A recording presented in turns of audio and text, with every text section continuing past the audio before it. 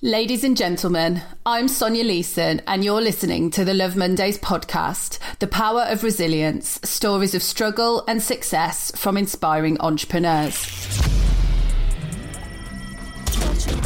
In this series, I will be interviewing business leaders, entrepreneurs and business owners to learn more about their incredible true life stories and how they overcame adversity to build a killer business that makes a real difference in the world.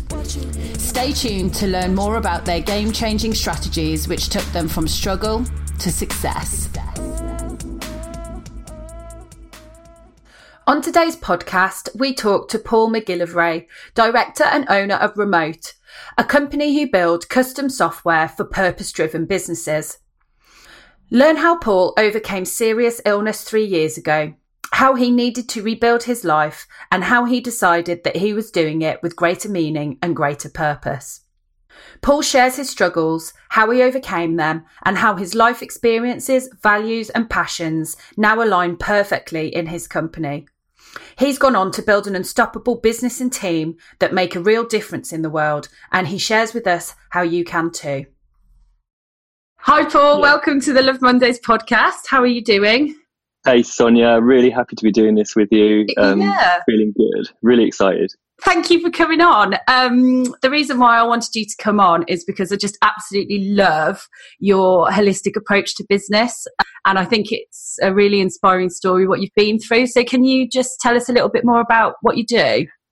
Okay, so alongside my wife, Jeannie, who I will be coming up, I guess, in the next episode of the podcast for another perspective on this conversation. Part two. So alongside my wife, Jeannie, we started our business in 1999 and we build software for purpose-driven companies. So what I mean by that is we do a lot of stuff on the web. We facilitate all sorts of business process workflows, and we also build things like apps to increase engagement, increase reach, to swap data around from one place to another. So we build apps for good and online applications for all sorts of efficiency to help teams that are doing great stuff in the world do it more effectively and more efficiently. And have you got some examples of some of the stuff you've been working on recently? Yeah, so we're really excited that we just 2 or 3 weeks ago launched an app called Stroke Active, which basically helps stroke patients with their recovery. So it helps their carers and their physicians and other people involved in stroke patients' recovery. So you have tasks, you have videos of workout sessions that they do. All the physicians and therapists can talk to each other via the app, and all the carers, the members of the family, can talk to therapists with the app as well. So it really joins up a lot of dots that aren't connected as far as stroke recovery goes at the moment. We're really excited about it because we launched it. It's really incredible. Yeah, it is really good. We launched it for Stroke Active a few weeks ago, and we've had an amazing response already, and it's already been trialled in UCL. The NHS are really interested in working with it. So really exciting, proper app for good. Yeah. And this has all come from somewhere, because what kind of made you get into this kind of purpose-driven business market? Jeannie and I, we've always had a kind of core of wanting to make a difference, I guess. But to be honest, it's only been in the last year that we've actually felt, hey, this is actually possible. You and I met, Sonia, through the KPI program with Dent Global. Yeah. And the first day that we were together on that table, they asked us why we do what we do. And that was a massive thing for us, because it was like, whoa, why do we do what we do? And it really made Jeannie and I properly rewind. So what do we care about, and what do we actually want to be doing? And the thing that they've really drummed home to us a lot these last, 8-9 months, is we actually can make a difference.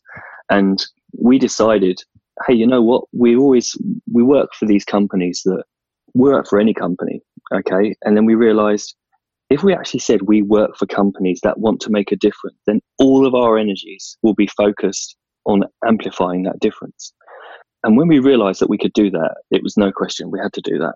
And so we're still in a transition mode, but the companies that we take on now are purpose-driven companies. They're companies that have a bigger view of their business other than just making profit. It's the triple bottom line: purpose, people, profit, in that order. And that really excites us. And that's the kind of company that we've become too. It's amazing. And where do you think you got this from? What kind of drove? Because, I mean, you could have gone down the typical developer path, but it seems like you've really stepped out of that. So can you just tell us a little bit about your life story and where you've got these kind of values from? Might end up being a 3-hour podcast. Yeah. Take all the time you need. Don't ask me my life story. Yeah, this is the life story. Shall I get the kettle on? Yeah, I'll give you the abridged version. So Jeannie and I we met in art college in Farnham 25 years ago. And the thing that really sparked that connection was a real meeting of values in a way that I don't think either of us had ever met in another before. And by values, I'm really talking about the fact that we both, I guess, have we see things in a spiritual way, in the same way. So by that, I mean, we recognize that everything's connected and everything's happening as part of a bigger picture, from the way that we interact with people, through the way that the planet kind of is constantly balancing itself and aligning itself and evolving to create balance, to, everything, that connection. And so there'd always been this kind of undercurrent to everything we did.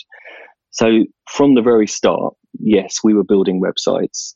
Actually, we started as a record label, but we realized that as a record label, this internet thing in 1999 looked like it might be something useful for the music. You might need to get into, yeah. You might need to get into it. So yeah, I bought a copy of .NET magazine as we were about to get on the train on the ride home. Read about this internet thing, and it had a copy of Dreamweaver 1 on the front cover. I was like, okay, I'm going to learn HTML and build a band website and a record label website. So I did. And we were organizing a big tour of our bands to launch the record label. And a journalist from Hip Hop Connection magazine came to interview us about this tour. And just as we finished the interview, he said, by the way, who did your website? Because I really need a website for a DJ event I'm organizing. I said, I'll build you a website. And so it began. And my dad wanted one for his shop. Then a friend wanted one for his pottery. And before we knew it, we didn't launch the record label. And we were building websites all over the place. About 1.5 years, 2 years in, we were given a big opportunity to build a massive app that in retrospect was way beyond our abilities at the time. But, when you start business, you're hungry, you're broke. We needed that project. And so we just went for it. And I learned, I think, 4 programming languages in a couple of months. I just worked out what languages I needed to learn to get the project done. And we built the first ever repertory for homeopathic practitioners, which is basically 300 textbooks that we converted into a database format so they could be cross-referenceable for homeopathic practitioners and students. So what year was that? I mean, that's going back to when you were doing homeopathic so stuff. I think that was around 2000, 2001. Yeah, so this really does stretch back through the whole of the business, doesn't it? You just weren't actually that aware of it. And it's only been in the last year where you've gone, actually, I can build a business on this stuff that we've been doing already. And it's just actually refining that into more of a marketing message and more of a alignment of your values. Exactly. Spot on. We actually called it spiritual money laundering. We would work for the big companies, the big corporates, and they would pay properly for the work because they recognized the value that we were giving them. And then the money that we made from those companies, we would then put to projects that align much more with our core values. And so, yeah, spiritual money laundering. I love that. It doesn't sound like it should be right, but... yeah. So you've grown it. Yeah, you've grown it from there, and you've got 8 staff now, have you? That's right, yes. And we're just about to recruit for our 9th. Yes, which is a whole new project, which is just great. Really but I mean, the last few years haven't been without their struggles, have they? Do you want to tell us a little bit about what you kind of had to... Absolutely. So, yeah, from the homeopathic site, we were building apps, we were building bigger, more impressive systems, still websites, but there were websites that did cool stuff. There were powerful, heavy lifting websites. And so with that, over the years, we grew to a team of 5. So I'm taking you fast forward to about 4 years ago now. Actually, a bit longer than that. I suppose it started It was full on. It's difficult running a business. Okay, Yeah, we see all these Facebook feeds and videos of these multi-company owning multi-million-pound turnovering entrepreneurs that are driving around in their Teslas and loving life, spending their days on the beach. It's just nonsense. It's not that easy. It's really difficult, and anyone that runs a business, I'm sure, will agree, knows that isn't the truth. And so it got stressful. It got difficult, and the business that we started was pretty much our first job for me and Jeannie, apart from the kind of jobs you got at college and that kind of thing. And so we'd never worked in a software company. We didn't know how you do it. So we just operated by gut. Mm. And I think we worked out a lot of stuff, but I found certain aspects really difficult and stressful. And in Ayurveda, they say that I'm high pitta. So you're a pitta person as well. I think many of us are that are running companies, driven, visionary, always pushing. But when pitta gets out of balance, then you get irritable, you get frustrated, you get stressed, you get angry. And I was all of those things. Mm. At the same time, I was followed, and we always have done, I was following the idea, I think it was Bill Gates who said, always employ people that are smarter than you. So we'd done that. So the people that are working for me were and are better than me at all of this stuff. Okay. Not necessarily actually running the business, but all the delivery stuff, all the programming. So what I found was the day-to-day work on the business, I was delegating all the cool stuff to all the cool people that work for us. Okay. And I was ending up basically doing whatever was left. I was the intern for the business, Mm-hmm. And it was completely self-induced, that. And I found myself it didn't have any meaning anymore. There wasn't really a reason to be doing it, which is crazy because it was feeding and raising my family. Yeah. I lost touch of that. I was like, oh, Jesus, it's just every day, project after project after project, and we were turning around good work, and it was good stuff, but I lost touch with the real why. Yeah, what you were doing it for. Yeah. And that combined with the stress, when you lost touch of why you're doing something, and you're putting in hours, and it's emotionally touching you, then it can be a real imbalance, and that's definitely what happened to me. I always say it's the balance between being stressed and being blessed. Like when you are completely aligned to why you're doing something, or you're kind of working towards that bigger picture and making a difference, you're definitely living your days as though you're truly blessed. But actually when you lose touch of that and you've just got a job and you're having to drag yourself out of bed every day, that's when blessed turns into stressed. And it's a real fine balance, I think, isn't it? And something that I'm really passionate about is helping my clients realign to why they do what they do for the same reasons that you say. And because I just know for myself that actually it just empowers you again to get back onto that kind of, yes, this is why I'm doing it. There's a bigger cause for us to work to. There's a bigger reason to do this. And I think that just gives you that little bit of kind of power through. It doesn't make things as difficult.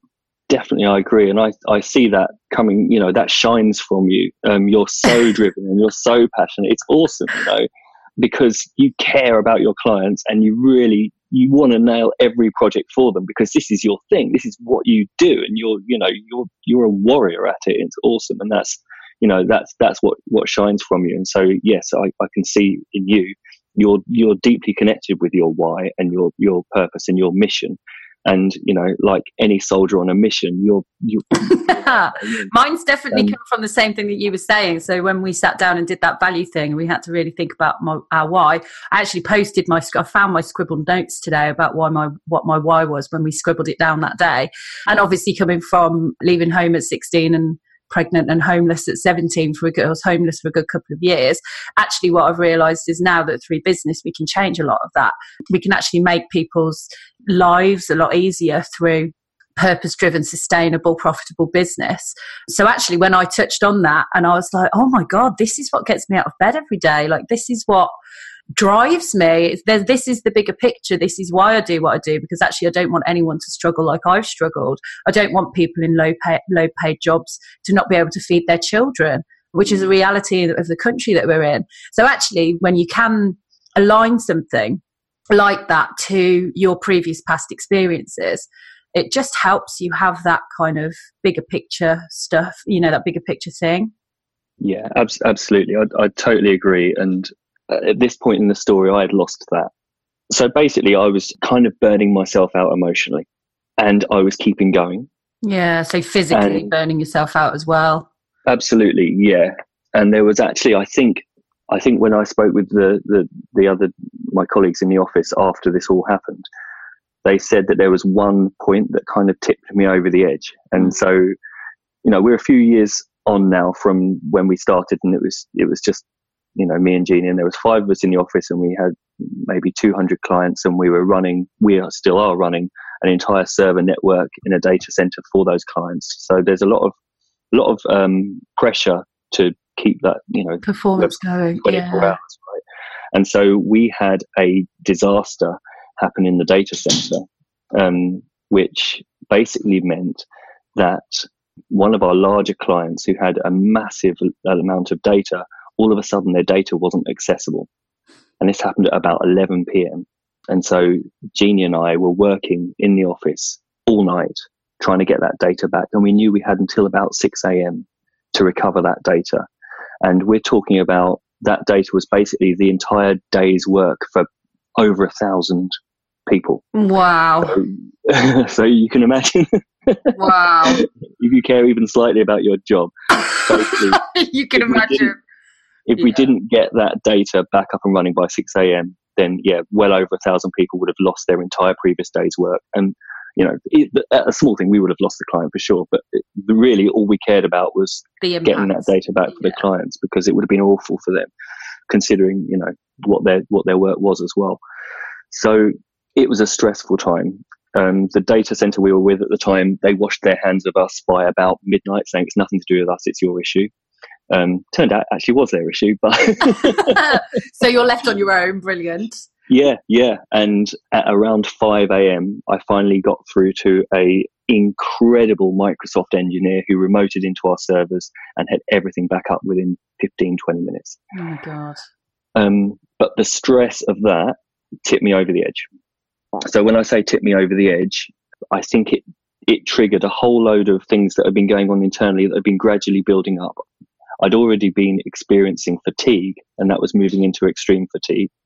My face was red with inflammation, and I was in a lot of pain. And I'd been taking painkillers every morning to get rid of the pain, to get me through the day. And I'd been doing that for months and not even thinking about, hang on a minute. Something's wrong here. I need to take a look at this. And that just really shows how I got this perspective wrong. I just completely wasn't seeing the big picture. I wasn't in touch with myself at all. I was just driving through, just trying to get through the days. And then we all know, if you're not listening, the universe comes along and goes, whack, get down, make a change. If you don't listen, it starts shouting. Yeah. And so 3.5 years ago, around December time, so a couple of months before my 42nd birthday, I started to get very ill. All of a sudden I was losing weight. All of a sudden I was bleeding. I had constant diarrhea. I wasn't able to take on any nutrition. I went anemic. I couldn't tell what was going on. Made an appointment with the doctor, which was in 3 months' time. Wow. Yeah. And I was in so much agony, so dangerously thin, that I just went to my GP and just said, what the hell's going on? And he took one look at me and said, this is serious. You need to pay to go private, to skip the line and see a consultant tomorrow. And so I went and saw the consultant the next day, and he sent me straight to hospital. And so I was wheeled into an operating theatre on my birthday. Oh. And I was diagnosed with a aggressive form of Crohn's disease, fistulating Crohn's disease, which meant my body was so infected inside that it was actually tunneling outwards from the inside of me. And that was the pain. I was just in absolute agony because my body was creating tunnels inside of itself, which is insane. And it was fighting itself. It was autoimmune. Yeah. And that was it. That was the point. That was the point that my life dramatically changed. Because I was serious. I was in surgery for 3 hours, and in hospital for 2 weeks. And I was told that I needed to take a cocktail of immune suppressants, 2 particularly strong immune suppressants that would stop my body from fighting itself. They said if I didn't do that, then I would get more ill, and if I got any more ill, I wouldn't survive the surgery that I would need. And so it was a very difficult time. To give you a scale, I can't actually remember the acronym they use. It's MRI or MRS or something. There's something in your blood count that measures inflammation, and when you're in a normal state, that count, the healthy range is about 1 to 8. So normal people don't have any inflammation. They're somewhere between 1 to 5, 6, 7 kind of thing. When it gets to 8 or 9, then there's something wrong. And when I was in hospital, there was a guy in hospital in the bed opposite me, and I heard the nurses go to him and say, "We've just checked your bloods and your levels sort of 8 or 9, so we're a bit concerned about you. We're going to have to keep an eye on you there, because that's a worrying level of inflammation." I got mine back, and it was over 300. Oh my God! Yeah. Is that even possible? I was expecting like 15 or 20 or something. Well, the first time I was in hospital, they let me out when it went under, I think it was 120, and I've been up to 250. But yeah, so just to give you a scale, I was seriously ill. My body was screaming and shouting at me to change something. Yeah. And I'd been ignoring it so hard for several years. Yeah, keeping going, and then just can't keep going any longer. So just back to the first time I was in hospital, they sent me home. Can I just clarify, you were what, 42 at this point? Yeah. No age at all, really, is it? It's definitely younger than you expect to be facing this kind of. You don't want to be that ill, yeah. Yeah, definitely. It was a shock to me. I'd always, it's ridiculous now thinking about it, but I'd always considered myself to be a really healthy person. Yeah. Always. I went to a GP when I was younger, and I didn't know my GP until I started getting this illness. So yeah, it was a shock. And yes, there's a genetic element to it. My brother and my sister both have ulcerative colitis. My dad has something similar. So it's a genetic thing, but it takes a certain level of trauma to trigger it. And I had triggered it. Yeah. So yeah, just that stress response, and yeah, and it was trauma. I'd lost my way. I'd literally lost my way. I went off the rails. I was behaving awfully badly. I was, not a good person. It was just, it's embarrassing to look back on that part of my life now. And it's what happens when you lose touch of your values and you lose touch of why you're doing this stuff. And that's why I'm so passionate now about getting in touch, because every time, that's probably an exaggeration, but it seems to me certainly that every time you speak to someone that's lost their way, it's just that they've forgotten why they do stuff. They've forgotten, as you said, they've forgotten what gets them up in the morning. Yeah. They've lost touch with their meaning and their purpose and that bigger picture. And it's also about, I think people get, and you touched on it before, when you're so driven and you're so enthusiastic to do things and live this life as fully as possible, you just go all the time. And I think it's quite easy for you to lose your way when you're on that path, because you almost don't give yourself time, and maybe you feel guilty for not working hard enough, or feel you need to look after your family, you've got children to pay for. There's just so many pressures in society for you to just go. And when you're that personality anyway, you can see why it's so easy for people to just carry on going down this path, because it's almost just like a bit of a rat race. Just get up in the morning, go to work, come home, drink a glass of wine, go to bed. And you just carry on. You do. And also there's the extra issue of when you are running a business and it's your own business, you don't have that security of, I know I've got my pay packet coming at the end of the month. No, you have to. It's a lot of pressure. If you don't earn that money, you're not getting paid at the end of the month. No. And you've got mortgages, you've got staff to pay, you've got clients to service. It's not just looking after your family and your own kind of nearest and dearest. You've got the clients as well. You've got clients to make sure that their business is run right, and you've also got your staff who all have families, right? So yeah, so there's that. So yeah, it all came tumbling down, right? So this is February 2015, and after 2 weeks, they sent me home with a whole bag of sugary drinks that they give to pensioners when they're malnourished, and we throw those. Pensioner Paul on his sugary drinks to get better from sugar causes inflammation. Yeah, it's like, yeah. I bet it was carbohydrate, gluten, everything that you really shouldn't be having. everything. And maybe that's a whole other podcast. Yeah. We basically saw, though, that leads on to it. Obviously, I needed to change everything. But most importantly and most immediately was a very clear choice. The NHS had saved my life, literally saved my life. But what they were proposing I did next was quite scary. So we've said a couple of times, and it's a really important point, that if you listen to your body, it doesn't have to shout.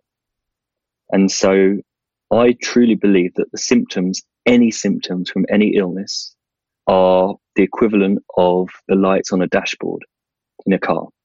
If that oil light is flashing, you don't get a piece of black insulation tape and cover it up. You don't. You go and put oil in the car.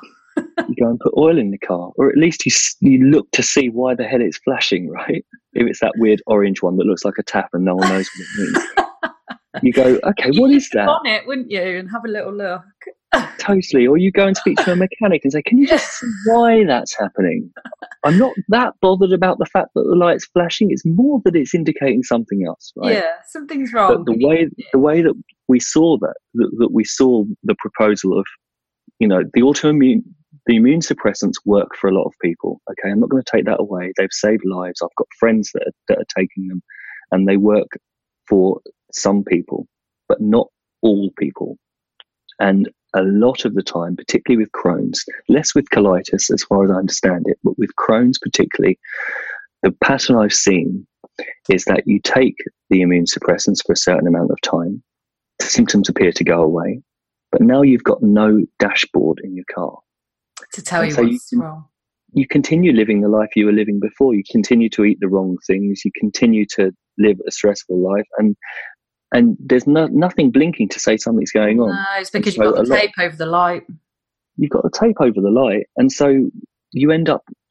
I was going to say, every case I've seen of Crohn's, certainly, quite possibly for other illnesses too, you end up back in hospital, and you have to have parts of your bowel removed, if not all your bowel removed, and then you have to have a bag, because your body's carrying on being just as ill as it was. Yeah, it's just that you're not. You just haven't got the symptoms anymore.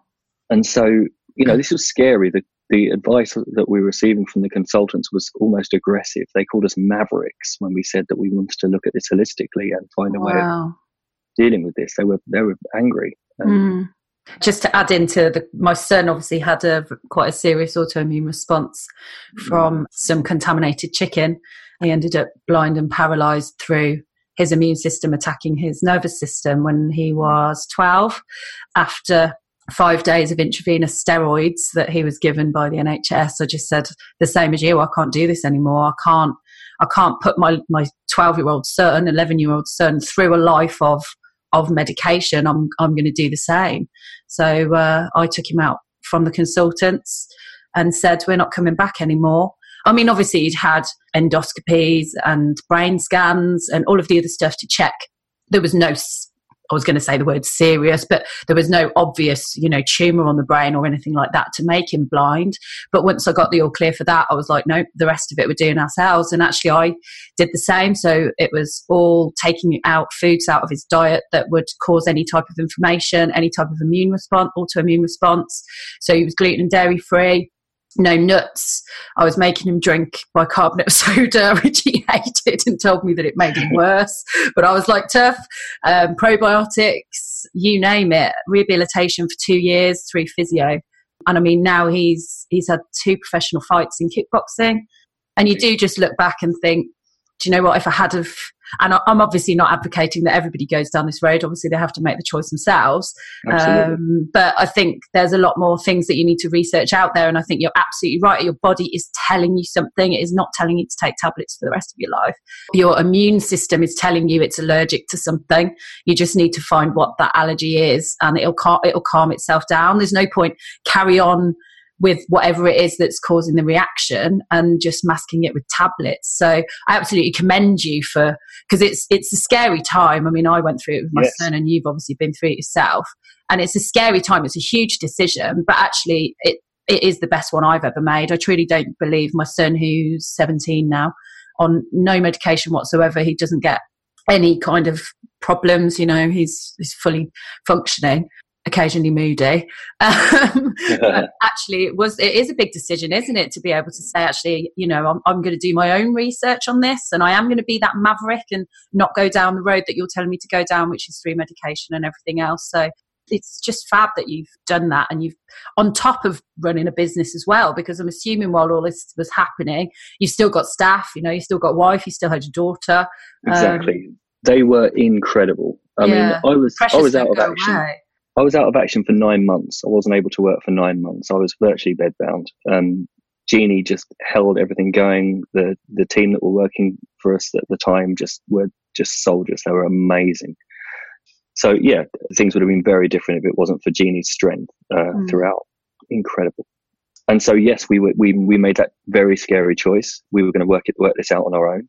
So we started a massive Google search. Yeah, so it's the entrepreneur in us, I think, Paul. I think we go, do you know what? We're not going to do it your way. I think we're going to find our own way.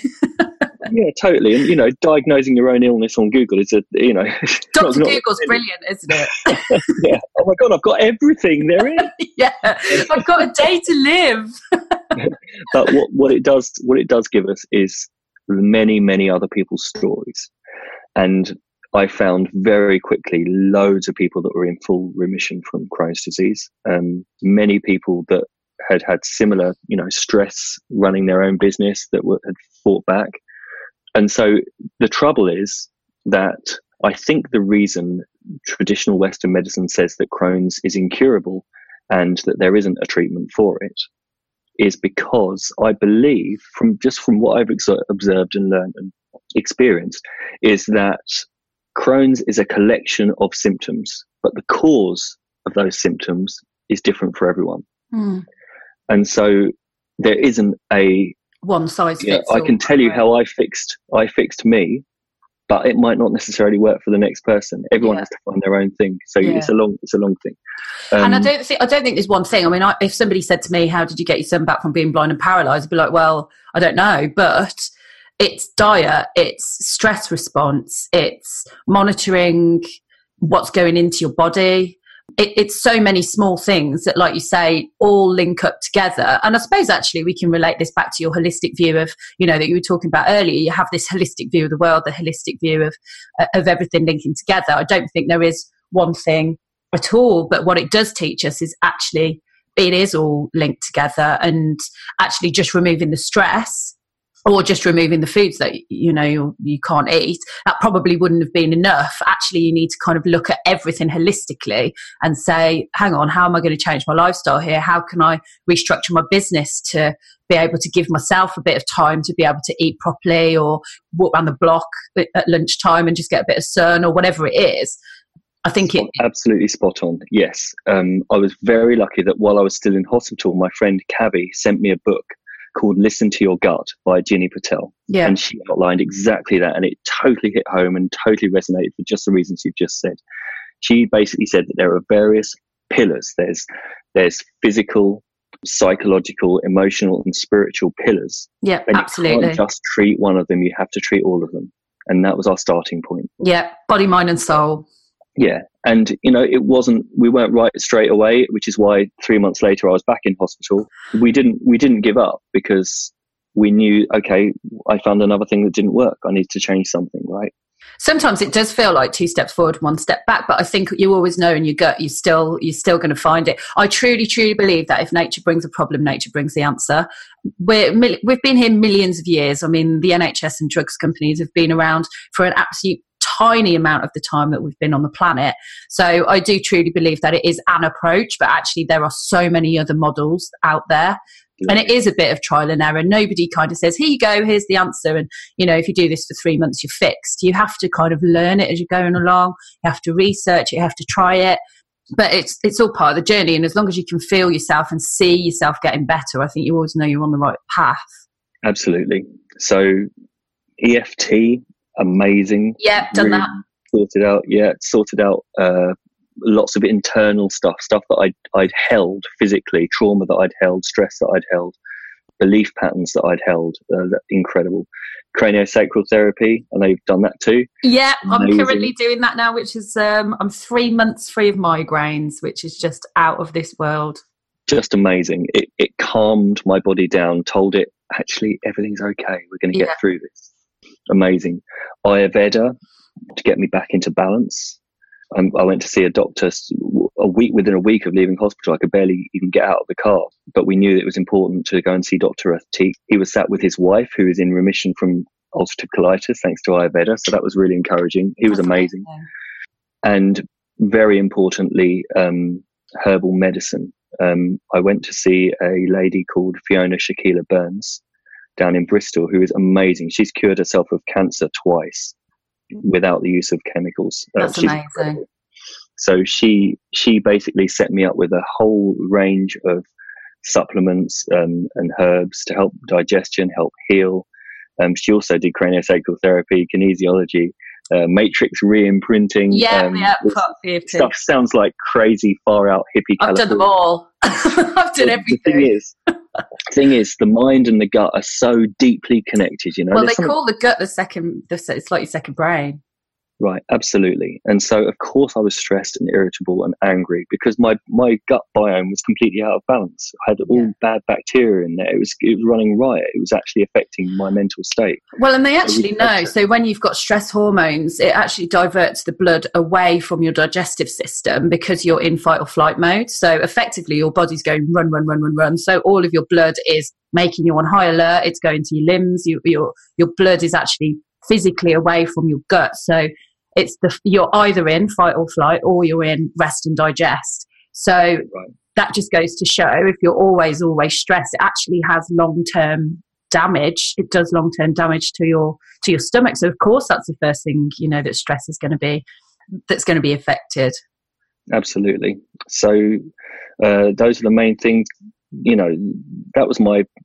were all my sort of healing things that I managed. And as well, of course, I had to get back in touch with myself, and I had to get back in touch with what got me out of bed in the morning, because I wasn't getting out of bed in the morning, quite literally. Yeah.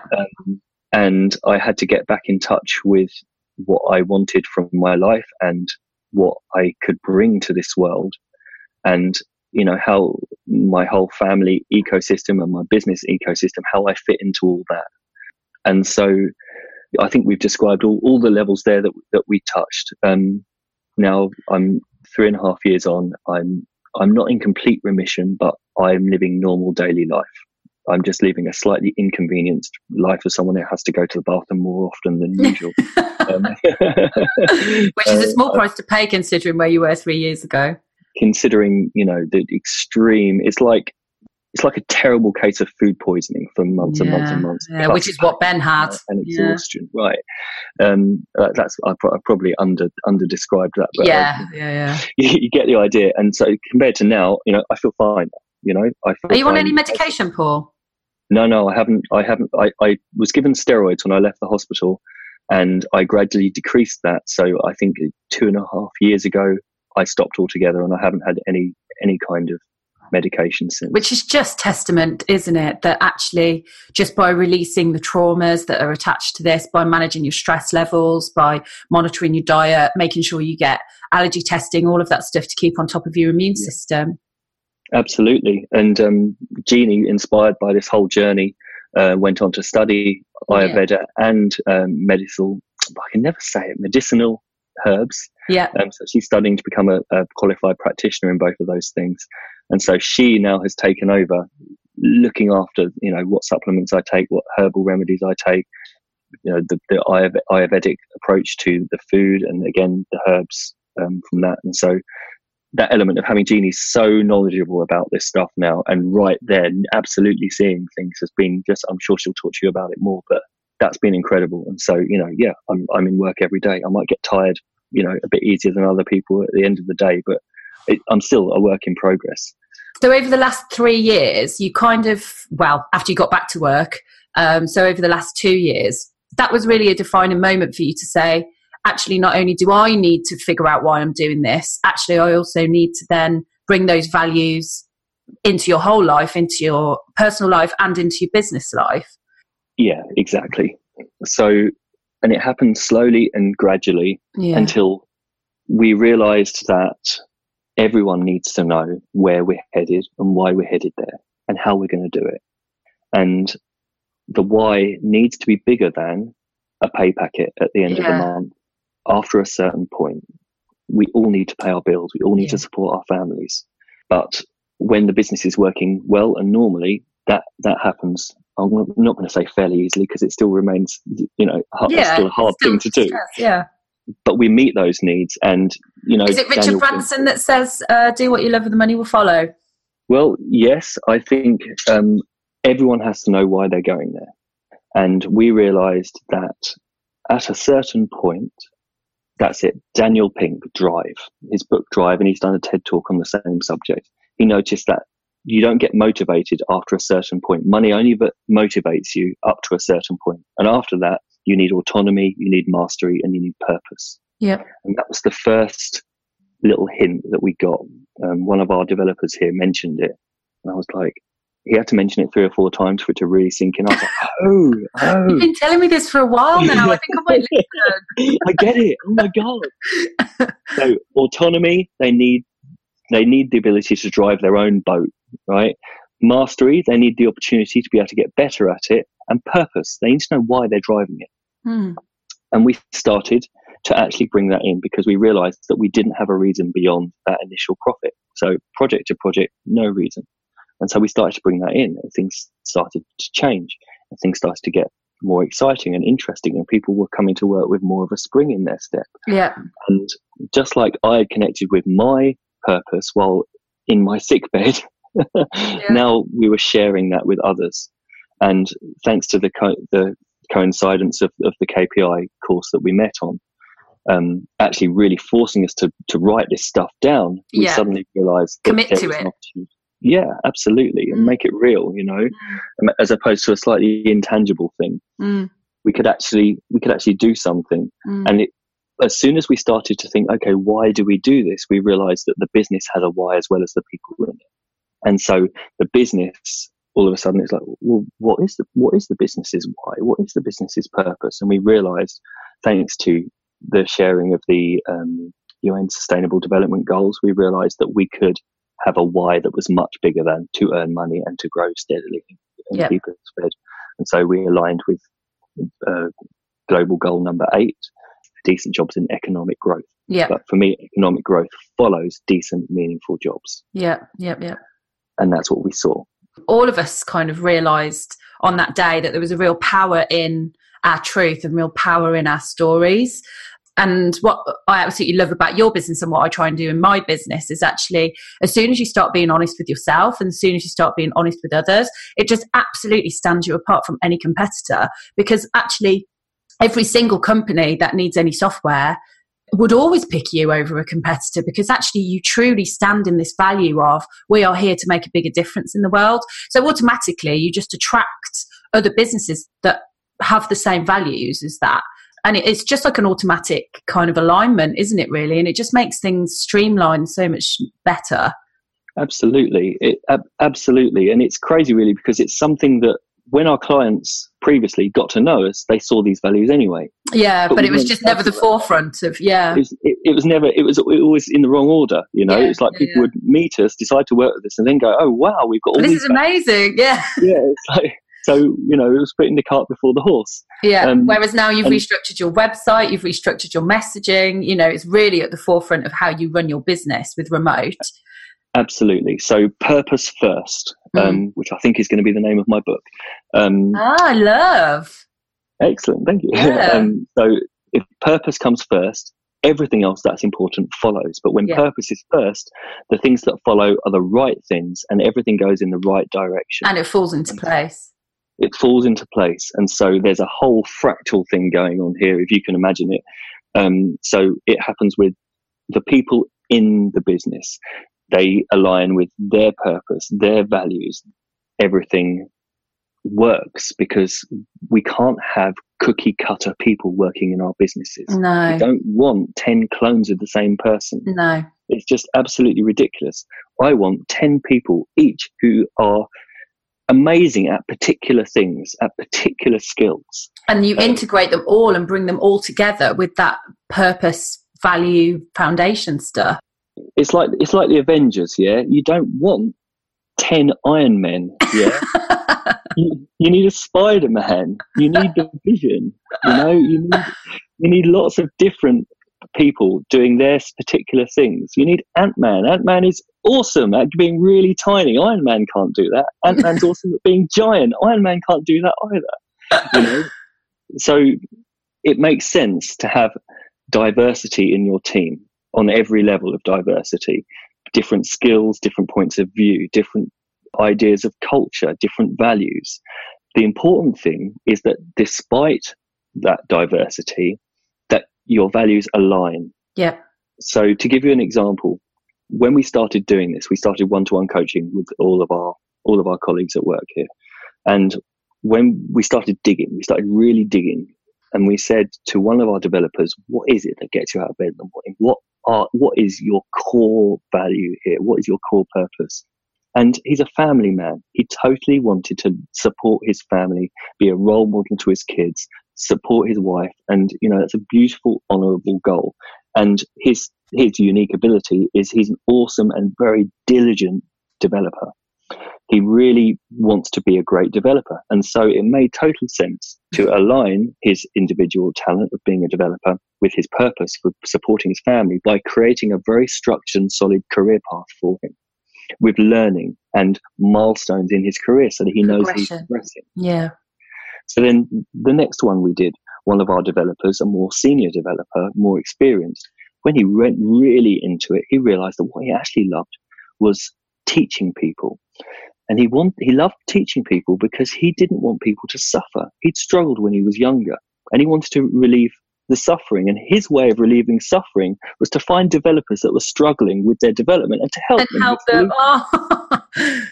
And so all of a sudden, those two people had purposes that aligned beautifully. One wanted to learn and one wanted to teach. Yeah. And so we put a structure in place to allow that to happen. And both of them grew and both of them were in alignment, completely different purposes, different values, but it worked for the good of themselves and the team.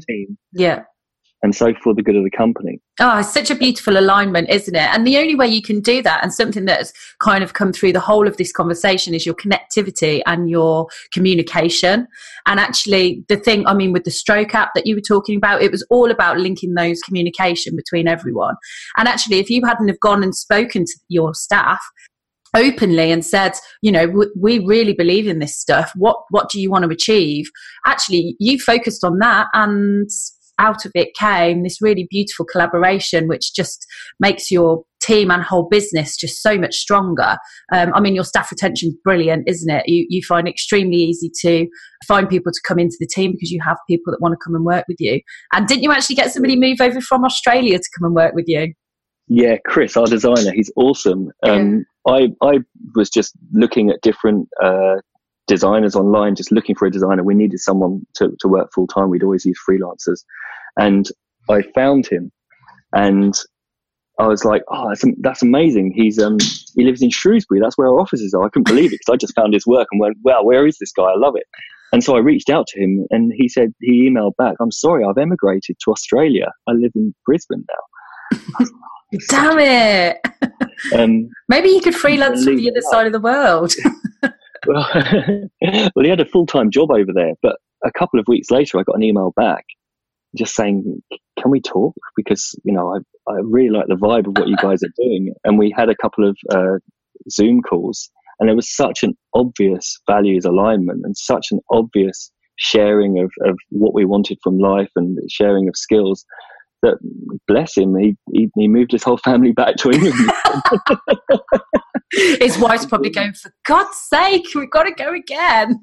I don't know how impressed his wife was. I'm not convinced she was immediately impressed, but he just had to do it. It was that pull, and he's been a member of the family since his very first morning here. Honestly, this whole thing has just really kind of just grown your business in so many other ways than you would really and it seems so simple, but so very few people do it. But actually, it just really underpins. And I think you said something really important just now, Sonia, which is connection. I think connection is the core of all of it. We always say why, but actually before that, I was talking to Paul Dunn from B1G1 just a couple of weeks ago, and he pointed this out, and it was like a light bulb, boom. He said connection is the preface to all of it. When you have connection, then what follows is meaning and purpose. Yeah. So what we've got, this entire story is me getting back in connection with my body, with myself, with my own needs and my own values and my own sense of purpose, which provides meaning. And then connecting with Jeannie and her sets of values and her purpose, and then of the company. And then, of course, our company connecting with other businesses with similar values and aligning purposes. It's beautiful, and it goes on and on and on. It's almost like those dots with the little webs that just kind of all go out and on and on. Absolutely, and connection is at the core of all of it. When we're all connected, all of a sudden, it's not just me, one person, slightly neurotic, bit geek, trying to change the world. That's a ridiculous idea, right? Really, it's a ridiculous idea. But all of a sudden, when it's us, not me, and that us is big and aligned, just like those Avengers, they're crazy people. They all do completely different things. But when they're aligned, when they know this is our mission, we need to take out that dude with the Infinity Stones, then all of a sudden they're working together. And all of a sudden they can change the world. Hey, they can save the galaxy. But on their own, Iron Man couldn't do that on his own. No. Spider-Man couldn't do that on his own. Thor, bless him, he tried, but he couldn't do it on his own. But when there's that connection and an alignment of values and purpose, and we all use our individual talents, our unique strengths, when we use those, then all of a sudden magic can happen. Who knew in art college back in the 90s that actually this connection and value that you and Jeannie had kind of pulled together would just go on and create this web of being able to change the world and really make some really incredible changes for people who, you know, through your stroke app and through your other work that you've been doing. It's really incredible. And nobody would have known 20, 30 years ago that this is how it was going to be playing out. Absolutely. I mean, I get goosebumps just hearing you say that, because just remembering, you know, this kind of stoner hippie with dreadlocks back at art. We've all been there. I didn't have any dreadlocks. It's customary for art college, but no, there was no way that guy back then was going to change anything. You know, he wasn't going to change his bedclothes, let alone the world. But we grow and we learn, and the most painful and most difficult experiences are the ones that we learn the most from and grow the most from if we take that opportunity when it's presented with us. Yeah. And if we don't, then the universe shouts louder. Yeah, until you do listen, until you have to listen. Until we do. And as Fiona Burns said to me, and I think I might have said it already, but it's worth repeating. I remember just as I started to say to her, you know what, I'm feeling, you know, so much better. I'm doing normal stuff again. The brain fog has gone. The overwhelm has gone. I can actually do stuff. I can't believe it. And she just said, you're listening to your body. It doesn't need to shout anymore. And that expands right out. I'm listening to my business. It doesn't need to shout anymore. We're picking up, because it's very much a team effort. We're picking up when we feel disturbances in the force. We go, hang on, what is this? Let's sit down and talk about this. And so we have our weekly review meetings, reflection meetings to talk about how things are going. We have our weekly planning meetings to talk about how things are going to go for the next week. We have our monthly one-to-one sessions where we can sit down and make sure we're on track with each person. And we have our 3 monthly planning to say, okay, what are we going to do for the quarter? I think something really beautiful that people can take from this is that actually if you're doing one-to-ones and appraisals and things like that, it shouldn't just be about, hi, how are you? Anything you need to complain about? That surface level stuff. Actually, if you've done the work with your teams and actually you're aligning your values and your beliefs, these one-to-one sessions are open conversations, really opportunities to connect on. They really are, yes. And it's both ways, right? Yeah, 1,000%. I think a lot of companies, from what I understand, will take they have regular appraisal and performance meetings, okay? But they will be, how are you doing for the company? And I'm grading you.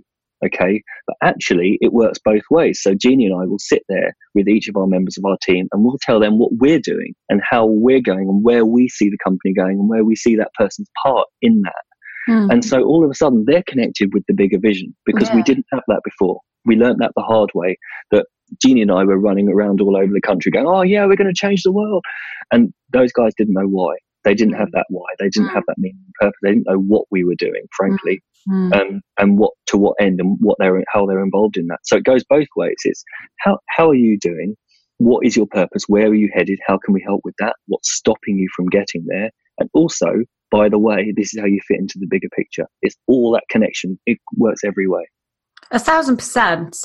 Just to finish off, I just wanted to quickly bring up your TED Talk, which you did last week, was it? That's week right, before? Yeah. And I think even the video might even be released today or tomorrow. So, perfect. Really exciting. Yes. So just congratulations. And just quickly, what did you talk about?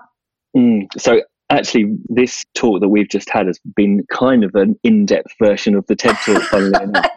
We'll post the link so you can go and watch it, the TED Talk. Yeah, absolutely. And hopefully if anyone sees the TED Talk, they might come back and listen to this for more details, because 15 minutes isn't a long time. No.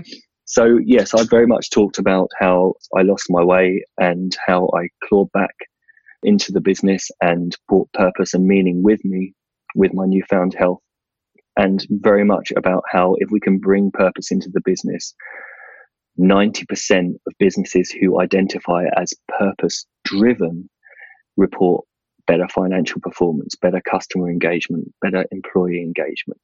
66% of people at the moment who we call millennials, right? The 18 to 34-year-olds, they want to change jobs. 66% of people aren't happy where they are right now. And I believe it's because of what we talked about right at the start, which is Maslow's hierarchy of needs. We have those base needs met. And that age group, a lot of them have their base needs met in this country. Yeah. And so they're like, well, what now? I'm not interested in doing There's no higher self stuff. There's no self-actualization work that's going on. Absolutely. And so it's very much about finding fulfillment. And you do that, I believe, by finding a real purpose. And that purpose brings meaning. I think we live in really exciting times, actually, because I think, as you've just said, we do all have our basic needs met. Most of us in the working world, we've got a roof over our heads, we've got food on the table. And actually, probably, my grandparents' generation certainly didn't have that because they were war generation. My mum's family probably grew up with a certain amount of scarcity, very different to, like you said, the millennial generation, who probably were the first generation to not know those kinds of struggles where we haven't had our basic needs met. So actually, we're moving into the generations of actually, where is our higher self stuff? Where is this kind of purpose-driven stuff? And I think we live in such interesting times because they are the times that are coming through. And I think the businesses, certainly from my experiences, the businesses that are moving into this and kind of welcoming it with open arms are the businesses that are really kind of making an impact and really making a difference. And I really believe those are the businesses that are going to survive in this new age. Yeah, I absolutely agree.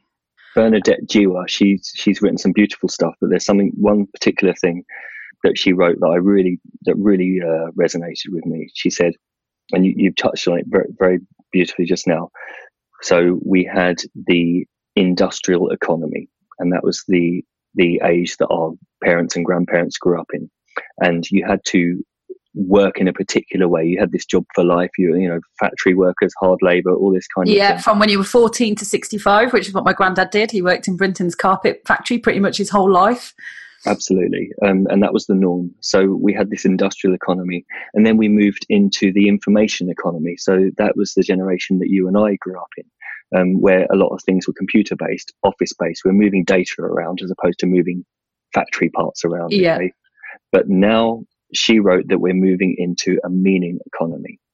And all the stuff we've just talked about is the currency of that age. And I refer to it as the age of meaning, because I think it sounds more poetic. Yeah. And in this age of meaning, it's those people that put purpose first that will really thrive. I think one of the things that I loved about when we started Dent, and Daniel Priestley said that entrepreneurs can really go on and solve really meaningful problems. And I think that whole thing ties in with this new generation of saying, what's the purpose of this? I think we're going to start seeing huge waves in some of the world's, real big problems are going to start to be solved by the entrepreneurial mind and the project type work mindset of the millennials and the kind of next generation and the technology that comes with that. And we've mentioned Cal Newport a couple of times, so I better just close that loop for anyone that went, what is that? Because it's relevant here. So he's written a couple of fantastic books, but the book I'm referring to in this conversation is called So Good They Can't Ignore You. And in that book, he basically describes this path. And he talks about this idea that we say, find your passion, okay? But the problem with that idea is that a lot of people don't know what their passion is. And so it's actually really sad. Really sad, right? Honestly, get a coach. Everybody, every single person in the world. I think it should be mandatory. Everybody should go and have coaching, some kind of coaching, just so that they can get these basics done. I 100% agree with that. Cal Newport does offer a solution to the problem. And that is simply that he's noticed that a lot of people that do follow their passion actually aren't any happier than the ones that don't. And the ones that are in what jobs that have the potential to be really fulfilling and really satisfying and really meaningful, they don't necessarily have that as their passion. And so they're going, but is this my passion? Should I be? So they're not 100% in. And so his path, and I'm going to put a book into 3 sentences now, but sorry, Mr. Newport, whatever it is that you're doing, go all in, build career capital, get good at it, bring that mastery that we talked about earlier into it, deliberate practice, do the same thing over and over again until you're brilliant at it. Use that as your motivation. The mastery is really important. So you keep doing things. It's always slightly outside of your comfort zone, always pushing to be better. When we're slightly outside of that comfort zone, we enter flow. Yeah, this state of presence, this state of mindfulness where everything just works. And when we do that, we can build up and move into a space where we're really masters of our universe in terms of our career. Okay. And so the way I picture it is, and he doesn't describe this, I don't know why I've got this picture, but it works for me. In our career, it's like coming to the edge of a cliff. And when you come to the edge of a cliff, all of a sudden the sea's right down there below you, 100 foot down, and you can see for miles. Yeah. When you perform this mastery in whatever career you're in, you can all of a sudden see for miles, and you can see the elements of your industry and other industries and where they might intersect and where they might connect. And all of a sudden you have insights into your industry that create true innovation. And when you can do that, all of a sudden you create something new. And when you can do that, all of a sudden you realize what your unique gift is that you can give to the world. And there is your mission. And when you connect with that mission, you have your purpose, and energy floods into your life, energy floods into your work, and you found your passion. Yeah. And everything else follows. Everything else follows. Thank you, Paul. It's been absolutely fabulous to talk to you. It's been a real pleasure, Sonia. Thank you so much. Thank you. Watching you, watching you, watching you.